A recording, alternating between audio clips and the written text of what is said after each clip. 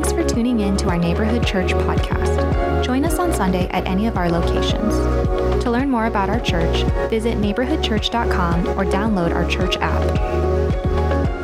And my name is Mike, one of the pastors here, and it's good to be together. It's good to be together, especially in these emotionally charged times. There are studies being done right now revealing that people of all ages are all over the map emotionally these days. Many are grieving losses from the pandemic, from loved ones that are gone, from the loss of a job, even the loss of a dream, but also wrestling with deep feelings that come from wars and natural disasters and social unrest and economic instability, and adding to those emotional storms are anger and frustration and polarization and hate speech and canceling, all going on all over our world. And we feel it because we are created with emotions. Like when we see some images, we have some emotion, like this image here of these cute little puppies and a little girl. Doesn't that just make you go, But then there's also images like these, coming from the ravages of war, children caught in the crossfire, and we feel the pain and the anguish of what people must be going through.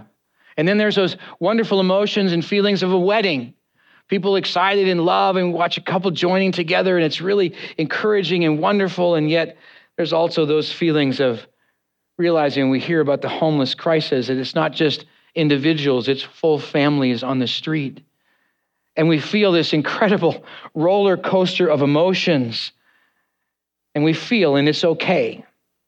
It's okay to feel excited and on top of the world, and it's okay to feel sad, just like what Colson was talking about earlier, and sorrowful, to lament.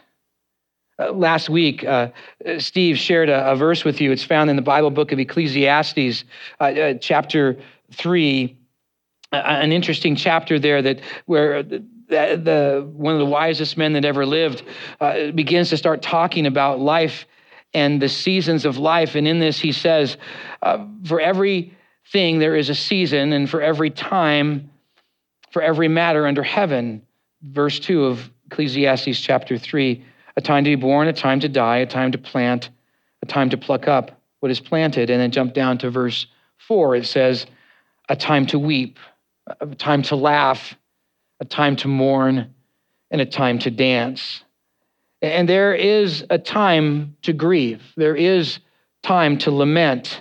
Lament is about releasing, letting out the painful emotions like fear and doubt and confusion and bewilderment and anger and shame and guilt, that sense to wanting to quit, or sadness.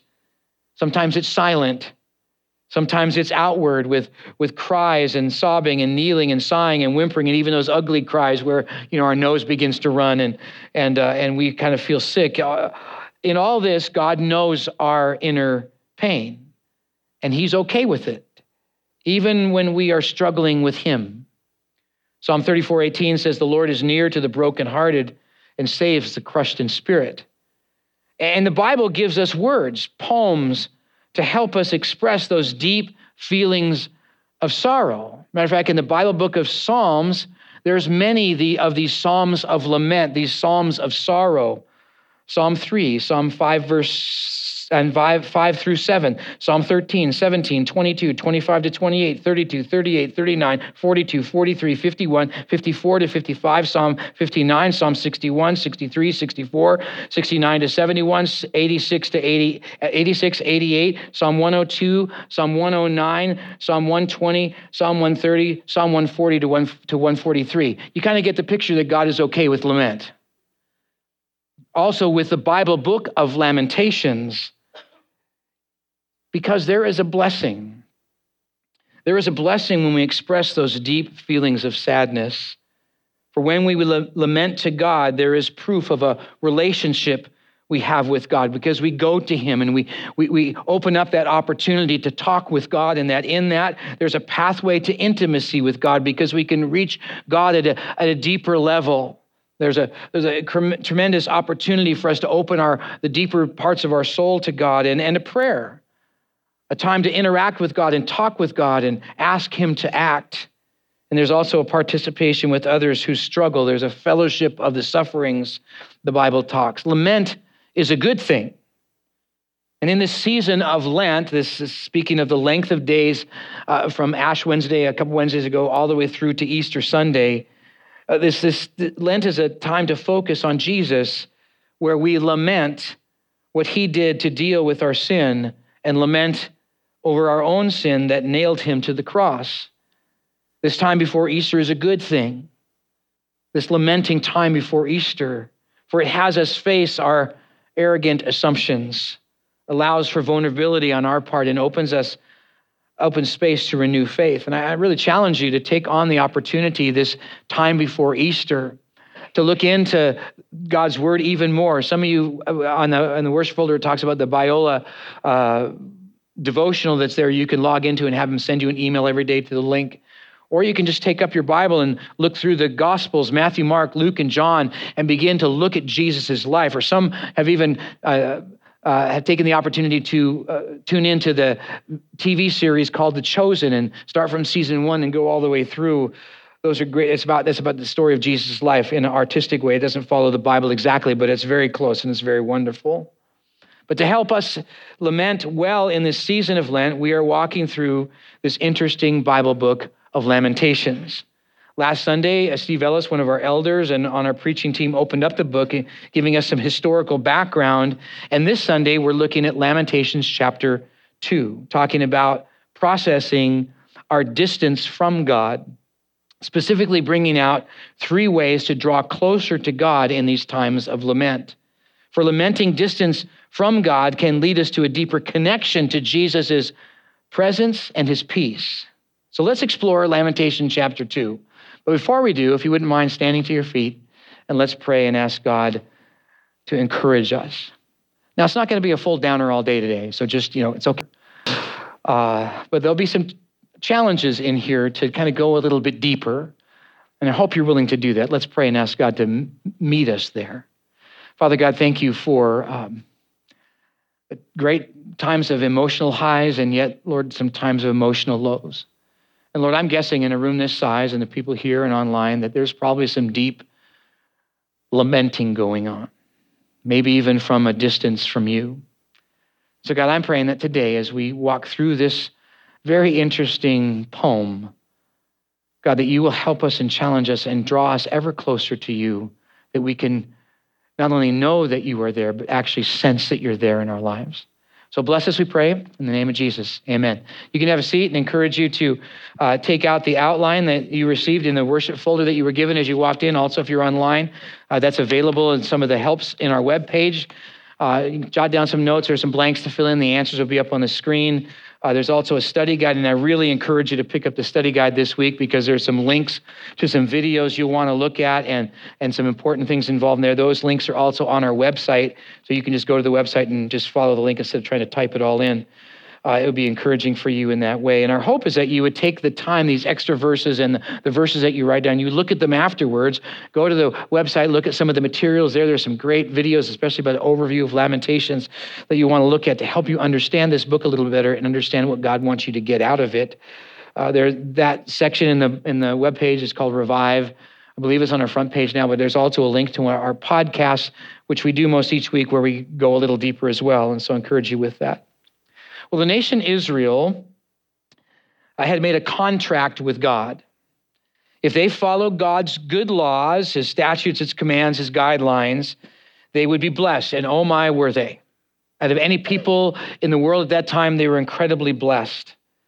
But if they didn't follow God's good statutes, commands, guidelines, they would face God's judgment, his anger, his wrath. Now, we're going to talk more about this as we go along, but God's wrath and anger are not vengeful aggression. They're not like the human emotion of anger and wrath. God's wrath and anger are not vengeance aggressions, but God's right consequences of not following his way. It's like if you don't follow the law of gravity and choose to kind of try to fly off a building, you're going to face the consequences of the law of gravity. In the same way, if you go off living life against God's law, God's way, you're going to face the consequences of that. Now, yet human nature feels like there should be no consequences to anything we do, only blessings and butterflies. Unless someone wrongs us, then we want full vengeance and a bountiful payout. Yet God is not like that, and neither is God's way like that. God is slow to let us face the consequences of our misuse of life and not following his right and good way. Psalms 86, verse 15 says, "But you, O Lord, are a God merciful and gracious, slow to anger and abounding in steadfast love and faithfulness." The word mercy means holding back what we do deserve. That God is slow to hold back what we do deserve. But God is also gracious in that he lavishes on us blessings that we don't deserve. And he's slow to anger and abounding in steadfast love. That's the Hebrew word chesed, which is the great loving kindness, unconditional love. God loves us despite anything we do. And you can't erase out God's love. You can't stop the flow of God's love. It's like the air we breathe. It's just there. And we can choose not to experience it or not, but you hold your breath forever and it doesn't do any good. But God's love is there. And slow meaning he's patient or willing to wait. God is waiting for us to lament our mistakes, confess our sin, and repent and stop and turn back to him. Now, one of the video links that I've listed there is the one done by the Bible Project that shows God slow to anger. You can just even Google that, Slow to Anger Bible Project, and you'll come with this very short video that really explains that. Well, I encourage you to learn about that because God waits. God is slow to his anger. But there comes a time God turns us over to the consequences of not following his will and way, where his wrath is realized and his hot anger is felt. And that happened to Israel. They had not followed God's law time and time and time again, and God was slow to that, but finally gave them over, and they were taken into exile, treated horribly, faced great consequences, and they endured a distance from God until they finally came to a place of lament, and we are reading through that lament. A time of sorrow, a time expressing deep feelings, even venting frustrations with God, protesting how life is and processing all the emotions and confusions, yet in that reconnecting with God. We see that in Hebrew poetry. In this 5 major poems, the 5 chapters of Lamentations, they're all poems. Now, chapter 1, 2, 4, and 5 are basically the same. They're acrostics, alphabetic acrostics. They start, there are 22 verses in each one. They all start with the first letter of the Hebrew alphabet, Aleph, Bet, Gimel, Dalet, and all the way through the Hebrew alphabet. Except for chapter 3. Chapter 3 is different. Still following an alphabetic acrostic, but now 3 verses for every letter. 3 verses for Aleph, 3 verses for Bet, 3 verses for Gimel, all the way through the Hebrew alphabet in that regard. This is important because in trying to understand this poetry, we can't just read it verse by verse or take one verse out and go, oh, that's interesting, because they all fit together. And the order of things is not based on a chronological order, but on the alphabetic order, because that's how poetry works. And it's Hebrew poetry works. It's meant to be read as a whole and subjects dealt with as a whole. And being Lamentations 3 is in the middle of these 2 poems, it is meant for us to always come back to it. Saying as we lament from life and facing the consequences of choices and realizing that distance from God, we're to keep coming back to God's love and his mercy and his faithfulness. Lamentations chapter 3, verses 22 to 24, the steadfast love, the chesed of God, of the Lord never ceases. His mercies never come to an end. They are new every morning. Great is your faithfulness, God. The Lord is my portion, says my soul. Therefore, I will hope in him. Not in the circumstances, not in whether it's good or bad or whatever, but my hope is in the steadfast love of the Lord and his new morning mercies. Because when we mess up, when we miss God's mark, when we sin, it creates a distance from God. Not that God leaves us, but that we turn our back on him. And Lamentations 2 is processing through that felt distance. And yet, through that, we can find these three ways to draw closer to God in times of lament. For lamenting distance from God can lead to a deeper connection to Jesus' presence and peace. The first way to draw close to God in lamenting is to name the consequences. How does it feel when we're distanced from God? Well, I want you to listen. Take your Bible and open up to Lamentations chapter 2. And let me read for you these first 10 verses in Lamentations chapter 2. And listen to see if you can identify with any of the feelings in this. Lamentations chapter 2, verses 1 to 10. Oh, how the Lord in his anger has set the daughter of Zion. Zion is the city of Jerusalem. It's the land of Israel. It's the people of Israel, all in concept with this idea of what Zion is. So when you read Zion, think Israel, Jerusalem, and all of the territory of Israel. How the Lord in his anger has set the daughter of Zion under a cloud. He has cast down from the heaven to earth the splendor of Israel. He has not remembered his footstool in the day of anger. You can feel those words, under a cloud, cast down, not remembered. Verse 2, the Lord has swallowed up without mercy all the inhabitants of Jacob. And in his wrath, he has broken down the strongholds of the daughter of Judah. He has brought down to the ground in dishonor the kingdom and his rulers without mercy. Wrath, broken down, brought down, dishonor. Verse 3, he has cut down in fierce anger all the might of Israel, and he has withdrawn from them his right hand in the face of an enemy. And that phrase would have sent a, because they always desired the right hand of God to lead them.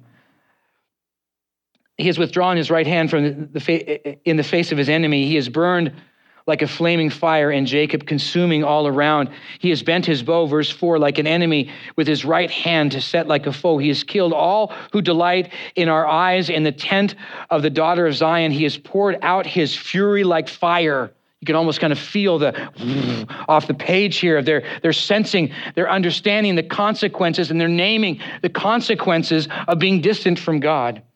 The Lord has become like an enemy. He's swallowed up Israel. He's swallowed up all its places. He has laid to ruin its strongholds and has multiplied the daughters of Judah in mourning and lamentation. Verse 6, he has laid to waste his booth like a garden. He has laid in ruins his meeting place. The Lord has made Zion forget festivals and Sabbaths, those precious times when God would meet with his people in those incredible festivals that we all talked about a few months ago. And in fierce indignation has spurned king and priest. The Lord has scorned his altar and disowned his sanctuary. You can feel the emptiness there. He has delivered into the hands of the enemy the walls of her places and has raised a clamor in the house of the Lord. On the day of the festival, the Lord determined to lay to ruin the walls of the daughter of Zion. He has stretched out the measuring line and he has not restrained his hand from destroying. He has caused rampart and wall to lament and languish together. Her gates have sunk to the ground. He has ruined and broken the bars. Her kings and princes are among the nations. The law is no more. That law was precious because it connected them to God. And her prophets find no vision. There's no voice from God.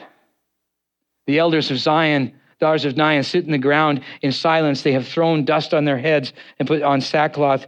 Young women of Jerusalem have bowed their heads to the ground. Kind of light reading, huh? You can just feel the angst and the anguish, the distance and the torment of the distance from God.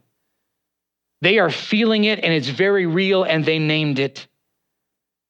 And the reality of God's wrath and anger, his judgment, and giving over to the consequences of sin is horrible.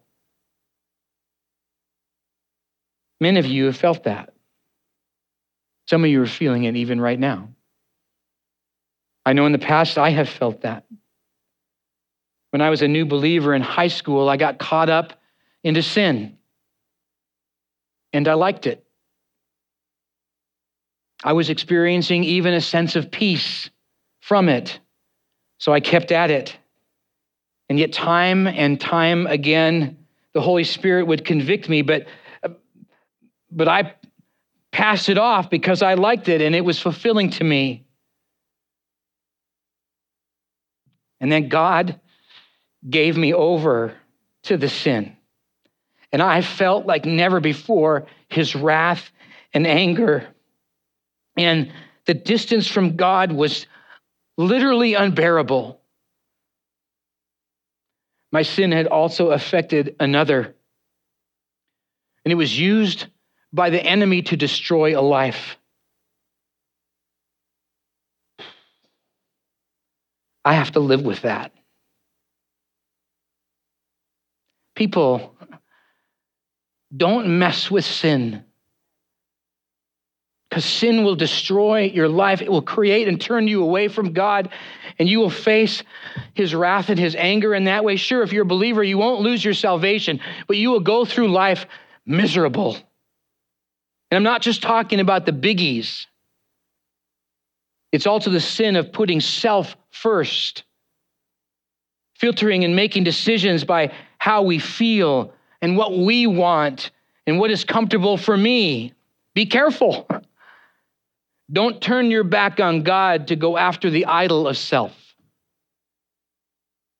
And maybe one of the reasons you identify with the feelings described in these verses of Lamentations 2, under a cloud, ruined, cast down, not remembered, is what a distance from God feels like.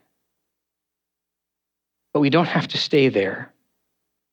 It does not have to stay that way. Psalm 30 verse 5 says, "For his anger is but for a moment, and his favor is for a lifetime. Weeping may tarry for the night, but joy comes in the morning." Our response is to turn back to God. You know what the Bible word for turn back is? Repent. That means to stop and go towards God, to embrace his love and his mercy. Lamentations 3:22, the steadfast love of the Lord never ceases. His mercies never come to again. You can keep coming back to God time and time and time and time and time again, and he will always welcome you back. And those are found in Jesus, who brings us peace with God and peace from God. Romans chapter 5, verse 1 says, "Therefore, since we have been justified by faith, we have peace with God through our Lord Jesus Christ." See, the reality of life is that we were born separate from God. There is a distance, a disconnect, even an enmity and a strife between holy God and sinful human beings. And there's nothing we can do to kind of bridge that gap. We can't try to be good, memorize scripture, give all we have, study, be at church all day long. That doesn't help this distance. We need a Savior. And that's why Easter is so exciting, because Jesus is the one who took the sin of the world upon himself, died and rose again, proving that he is the answer to our sin problem. And when we come to faith, when we believe that we're sinful, we need a Savior, and that is Jesus, that gap is bridged. And we have now peace with God. He never leaves us. He never forsakes us. But yet we can still turn our back on him when we sin and feel his wrath and anger. But we can receive peace. Jesus said in John 14:27, "Peace I leave with you, my peace I give to you, not as the world gives do I give to you. Let not your hearts be troubled, neither let them be afraid." We can experience the peace of God, which surpasses all understanding. When we embrace God, that peace fills our life. It makes no sense, even in the midst of trial and struggle and tribulation. We can have peace because the peace of Christ dwells within us. And though we believe we can turn our back on God and subject to the consequences of our sin and experience the non-peace or turmoil or distance from God, yet we can turn back. Maybe some of you need to turn back today. I did from that devastating time of sin, and the peace of God that settled in my heart is amazing. I don't ever want to go back there. I don't ever want to be distant from God. But see, lamenting distance from God can lead to a deeper connection to Jesus' presence and peace. Lamenting and naming the consequences as we turn back to the Lord. It starts when we own the choices. It is to realize our sin. Go back to Lamentations chapter 2. Now looking at verses 11 to 17. Now this is a poem. All things and subjects are jumbled about, but you can see and you can feel the sense in as these people are beginning to own their sin. Verse 11, my eyes are spent with weeping, my stomach churns. Verse 11, my bile is poured out on the ground because of the destruction of my daughter, my people. You can sense that in there. Jumping down to the latter part of verse 13, for your ruin is vast as the sea. Who can heal? You can sense that they're beginning to realize that their sin has caused this distance. And now look what they say in verse 14. Your prophets have seen for you false and deceptive visions. They have not exposed your iniquity to restore your fortunes, but they have seen for your oracles that are false and misleading. Jump down to verse 17. The Lord has done what he has purposed, and he will carry out his word, which he commanded long ago, and he has thrown down without pity because they did not follow God's way. And he has made the enemy rejoice over you and exalted the might of your foes. They're seeing their sin. They're recognizing they have messed up and are experiencing God's wrath, his anger, his judgment, in the consequences of their sin. They realize even their prophets, it's okay, you don't follow God's law, come on. That just was written for somebody else. And they were giving them false leadership and telling them they don't need to deal with their sin. And yet they realize it. And you can feel that sense of brokenness. Not just saying, I'm sorry. You know how people say they're sorry these days? I'm sorry. They don't really mean that. They're just trying to get out of the consequences of that. I said, I'm sorry. Yeah, but you don't show it. There's no brokenness there. If they were truly sorry, there would be a brokenness. Steve mentioned it last week, talking about King David and his horrible sin. King David was messed up big time.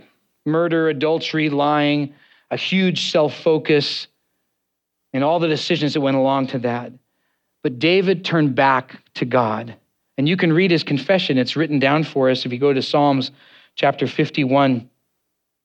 Looking at, and let me just read you a few excerpts from here. Verse 3, David is expressing and confessing he is owning his choices here. For I know my transgression, my sin is ever before me. Against you, God, you only have I sinned and done what is evil in your sight, so that you may be justified in your words and blameless in your judgment. David's not passing off blame on somebody else. He's owning it. Verse 16, for you do not delight in sacrifices, or I would give it. You will not be pleased with burnt offerings. The sacrifices of God are a broken spirit, a broken and contrite heart, O God, you will not despise. A broken and contrite heart is out of humility we approach God, not with empty sacrifices of our time. Oh God, I'm going to church. I'm giving some money. No, he wants your heart. He wants that brokenness of your heart, that pride broken, humble attitude where our self-will is smashed, crushed, and sacrificed, given over to God. That's when we're empowered and emboldened as a child of God, where Christ is at the center, the greatest influence in our life, our king, our leader, our boss, our coach, our Lord. It's immersing ourselves in Jesus. Jesus, in talking to his people in Matthew chapter 11, verses 28 to 30, he said this. He said, come to me, all you are weary and heavy laden, and I will give you rest. Take my yoke upon you, Jesus says, for my way of life is light. In a paraphrase there, you will find yourself in that. That idea of taking the yoke upon us is to immerse ourselves in Jesus' lifestyle. And if you want to experience a greater connection with the Lord, enter in with that sacrifice of a broken and contrite heart, and to own your choices, because Jesus' way is better. Always. It's not some self-help or some other guru out there that tells us how to have relationships and all of that. It's found in Christ and Christ alone. You want to be a better spouse? Look at Jesus. Follow his commands. You want to be a better boss, a better employee, a better student, a better person? Follow Christ. That's where it's found, with him at the center of life. But it comes from a broken and contrite, humble heart, owning those choices that moved us away from God. For lamenting distance from God can lead to a deeper connection to Jesus, his presence and peace. Own those choices. But had you turn your back on God and turn back around to him? All this takes that honest cry out to God. You can see that now as you go back to Lamentations chapter 2, now looking at verse 18. Their heart cried to the Lord. They're crying out to God. O wall of the daughter of Zion, let tears stream down like a torrent day and night. Give yourselves no rest, no respite. Your eyes, no respite. Arise, cry out at the night, at the beginning of the night watches. Pour out your heart like water before the presence of the Lord. Lift hands to him for the lives of your children who faint for hunger at the head of every street. Yes, it's a pouring out of a heart in sorrow, even in protest, bewilderment of the devastation of God's wrath. You can almost hear them say, God, it's just not fair. Verse 20, look, O God, see with whom have you dealt thus? Should women eat the fruit of the womb, the children their tender care? Talking about cannibalism. Should priests and prophet be killed in the sanctuary of the Lord? In the dust of the streets lie young and old. My young women and my young men have fallen by the sword. You have killed them in the day of anger, slaughtered without pity. You've summoned as if to a festival my terrors on every side. And on the day of the anger of the Lord, no one escaped or survived. Those whom I've held and raised, my enemy destroyed. It's okay to vent with God, to cry out to him. Psalm 34:15, the eyes of the Lord are towards the righteous, the ears toward their cry. The psalm goes on in Psalm 34:17 and 18, when the righteous cry for help, the Lord hears and delivers them out of all of their troubles. The Lord is near to the brokenhearted and saves the crushed in spirit. When we cry out to God, it is a deep expression of trust in the Lord. One commentator put it this way: to cry out to the Lord is to reveal our absolute dependence upon him. In our tearful pleas, we acknowledge our human frailties, weaknesses, and shortcomings, our inability to overcome the mounting problems before us. Our cries show our trust is in him to act on our behalf. We freely surrender self-will to his perfect sovereign will. You see, God wants our honest, open, raw, broken expressions. Psalm 145, verse 18, the Lord is near to all who call upon him, to all who call upon him in truth, in honesty. Jesus encourages the woman at the well, and I wish I could go through and walk through the story of the woman at the well in John chapter 4, where she was so wrapped up in her life, trying to hide in every way, and Jesus brought honesty to her to drink in the living water of connection with God, and it changed her life. Read about it, John chapter 4. To cry out is to in humility surrender and to trust in the mercy of God, trusting in God's answer.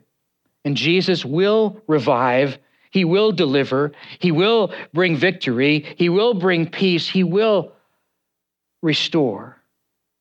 For lamenting distance from God can lead to a deeper connection with Jesus' presence and peace. So why not cry out to the Lord? We are emotional beings. God made us that way. Lament is part of life, especially in lamenting our distance from God. And in that, we can turn back as we name the consequences, as we own the choices, and as we cry out to God. The question is, will you? For lamenting distance from God can lead to a deeper connection to Jesus, his presence and his peace. And it's a good practice to make time and to take time to lament that distance from God. We're going to prepare for a time of communion and actually give you an opportunity to maybe even take some time to lament, to be able to take this time and to come before the Lord and just to cry out to him. Some of you have turned your back on God. You're going a way that is not in God's design, and you know it. And he's been convicting you time and time again. And you may be even feeling the fact that he has released you over to the consequences of your sin. And maybe that's even why you're here. Praise God for that. And I'm sorry for the anguish and angst you're feeling. But you can turn back to God. It takes a broken spirit and a willingness to say, I don't know, I just am not right. And I confess and begin to confess those things that he brings to your mind, because he will. And it's so fitting that we have communion on this day, because communion is all about restoring back to that connection to Christ. Communion was started with Jesus in the upper room with his disciples. They were talking about God's restoration, and then this coming out of a special ceremony reminding us of God's redemption.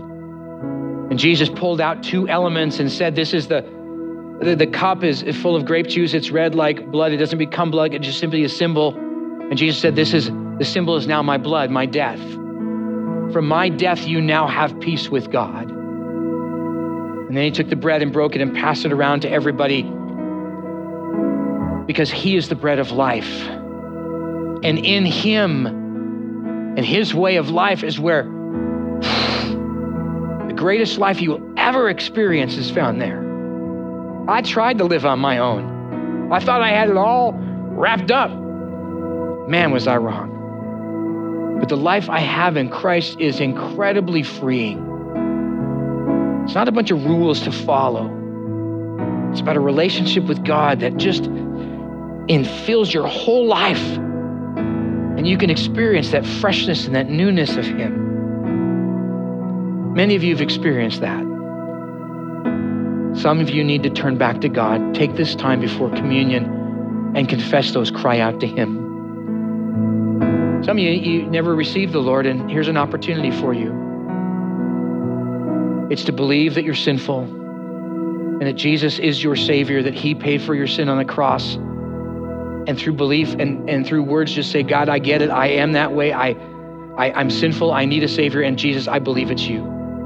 And you can make that decision and take communion the first time, really understanding what this good news, this gospel of Jesus is. Now, our custom here is that we have stations on different places in the auditorium. And I'm asking our elders to come and take that place. They'll move here. And you take some time in prayer as this song is being played and sung. And then when you're ready, come and take the elements and hold on to them, and we'll take them all together. And we'll be led all together taking through these elements in a moment. But do take this time. Lament before God. Maybe even lament that distance with God. And then we'll come back and take these together. Let's have this time be a worshipful time.